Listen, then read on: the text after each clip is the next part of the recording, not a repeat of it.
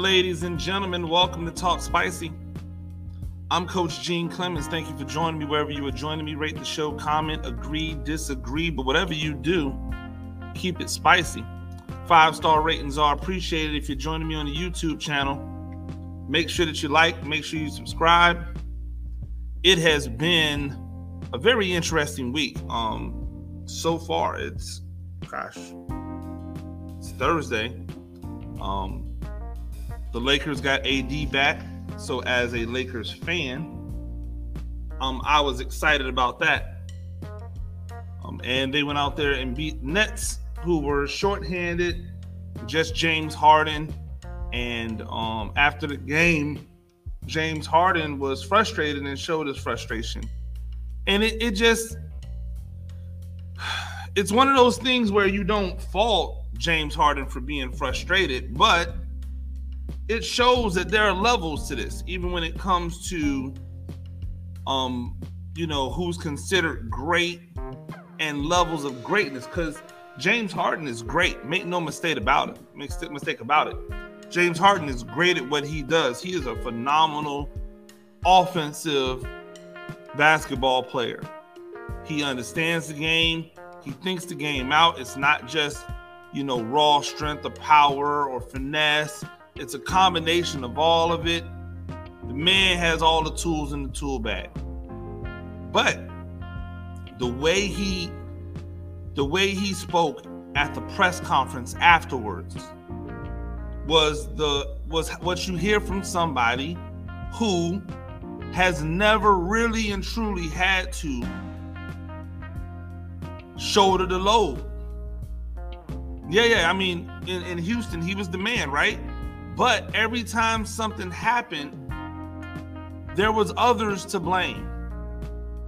There were others. People were going, "Oh well, you got to get James Harden gassed out." That was his kryptonite. That was the thing that they said that was the problem with Harden, was that he gassed out in playoff games or in playoff series. But the mechanism for that was that he was asked to do too much, that he had too much on his plate, and that's why he gassed out. And so there's always kind of been something in place to blame. Well, right now there's no KD. Kyrie only plays away games. So is James Harden. And unfortunately, we've seen that show before. When it's James Harden and some dudes, you're probably going to get beat. Now, juxtapose that with what LeBron James has had to deal with for the better part of 20 years now. And it makes you understand that there's levels to this. Because there's never been a time where LeBron James wasn't the dude who got the credit or the blame. He's always been the guy who receives the blame if things don't go right. He's always the guy that receives the credit because he should. With Harden, he receives the credit, but not really receiving all of the blame. And that's okay, I mean, if you can get it, but that creates a mentality. And so I was looking at these things and I was like, these gifts and these talents that we have, they come with the yin and the yang, right? Barry Bonds wasn't put into the Hall of Fame, not because he didn't deserve to, but because a bunch of writers didn't like him. Let me be more specific. Not because he didn't deserve it, but because a bunch of old white writers didn't like him. I'll talk more about that this week on this week's episode of Gene Therapy. However, make sure that you check out the Gene Therapy column and podcast that's already out right now, Sweet Sweet Fantasy. You can find the link in the description for this podcast. Make sure you go check that out. Read the column on my introduction into sports and fantasy sports, what I think about it. It was a great conversation that I had with Chris James, who is has his Chopping It Up with CJ podcast, where he talks a lot about fantasy sports and about wagering or sports betting, especially when it comes to football. So make sure that you follow him, CJ Florida 9, and then make sure you check out that column in that podcast on gene therapy. But the gift and the curse, or the two sides to the talent, it wasn't that Barry Bonds was just so supremely athletically gifted, even though he was. It was that he was singularly focused, and because he was singularly focused, he didn't really have a lot of time for the bull, i.e. media shenanigans, asking questions, how they asked questions, the way they tried to pry into his life, try to figure out who he was. This goes way back to Pittsburgh. The way they used to blame him for things that had nothing to do with him, long before he ever went to the Giants. And then when he got to the Giants, it was scrutiny on scrutiny on scrutiny, while they sat around and praised Mark McGwire and Sammy Sosa. They vilified Barry Bonds, while they sat around and praised Alex Rodriguez,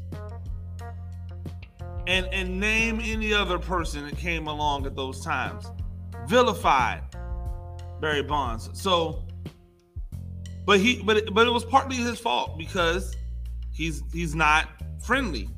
He wasn't friendly with media, didn't trust them, saw his pops go through it, right?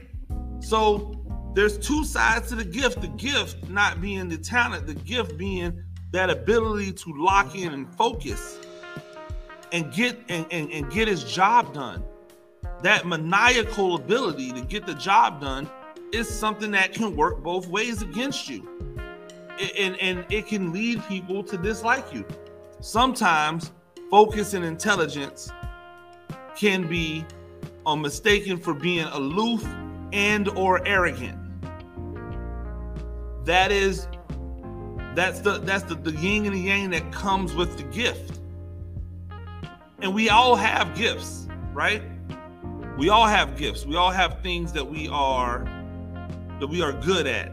We all have things that we excel at. We all have our talents that are given to us from birth.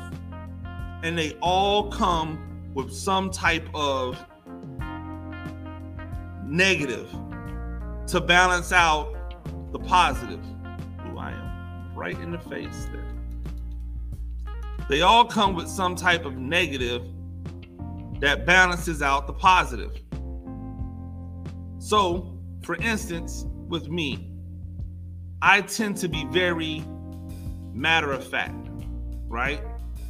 If you say something, and it's not that I don't read nuance, well, I do, but I need the actual legitimate thing to be pointed out.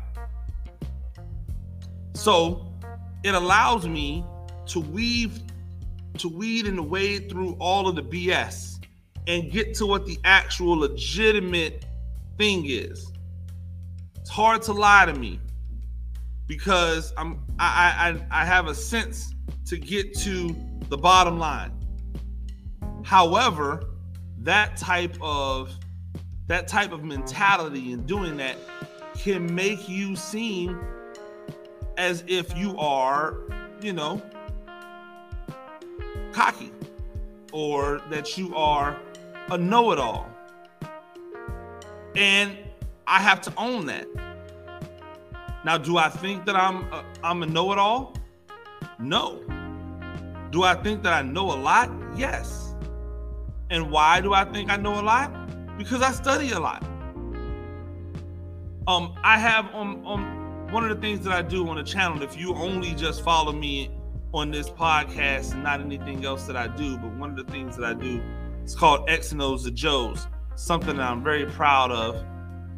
But I do whiteboard tutorials, and I break down plays and play designs, and talk to coaches about how to better defeat opponents when you don't always have top level talent. We know that in the football world, especially in high school and in the prep rank, in high school and in the youth league, there are haves and have-nots. We don't really get to pick our players. We get what comes to us in most situations. And so because we get what comes to us, because we don't have to pick our players, there are a lot of teams out there that are just behind the 8 ball because of the Jimmys and Joes. Well, you still have to be able to try to compete. And so one of the things that I do on there is play designs that are designed to better understand how to defeat teams who may just have better players, but their scheme's not as good. And I had somebody reach out one time and go, well, what qualifies you to be able to talk about all of these things? You don't run this like they run this, or you didn't invent that, or you. And my answer was simple. Anybody can do what I do. I just choose to do it. So don't be upset at me because I'm choosing to do something that nobody else is choosing to do.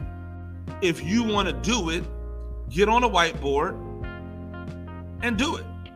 If you want to break down plays. I'm not the only person that does it. I'm just the only person that does it across the spectrum.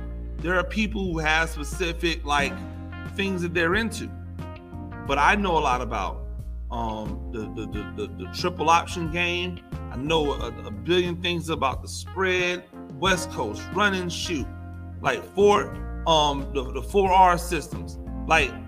I understand a lot about football and play design because I've studied a lot about football and play design. So when things come off, when I say things and they might come off as being arrogant, I have to own it because I'm matter of fact. I don't need the story behind it. Just give me the goods. Now, I tell a good story, so that's a part of it. That's a part of me being a writer. But, tell me the goods. And I have to own that. I have a supreme confidence in myself. That supreme confidence can sometimes come off as arrogant. I have to own that. That's the yin and the yang of the gift. Because not everybody has supreme confidence in themselves.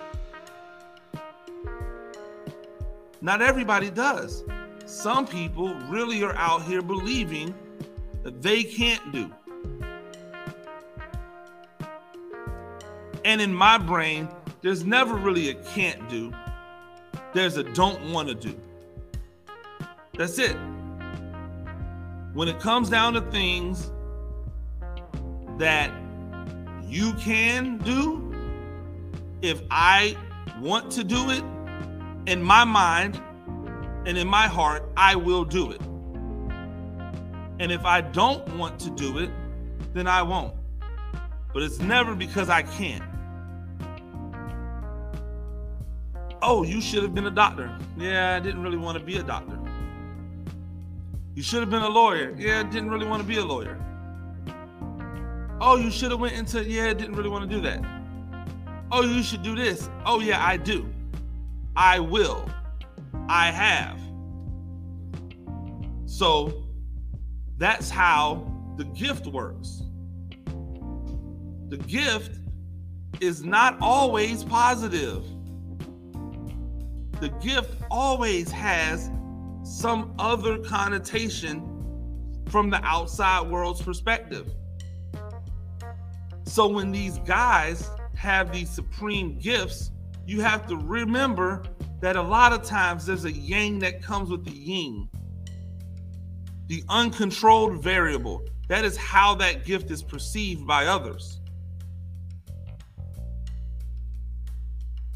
People a lot of times get on Floyd Mayweather because, of whatever he might have going on within his life.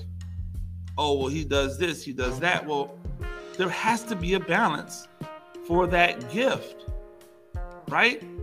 there has to be a yin that comes with that yang.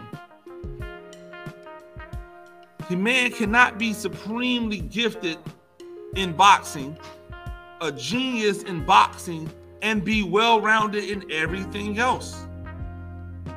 Oh, there's something that, there's something that LeBron James falls short on,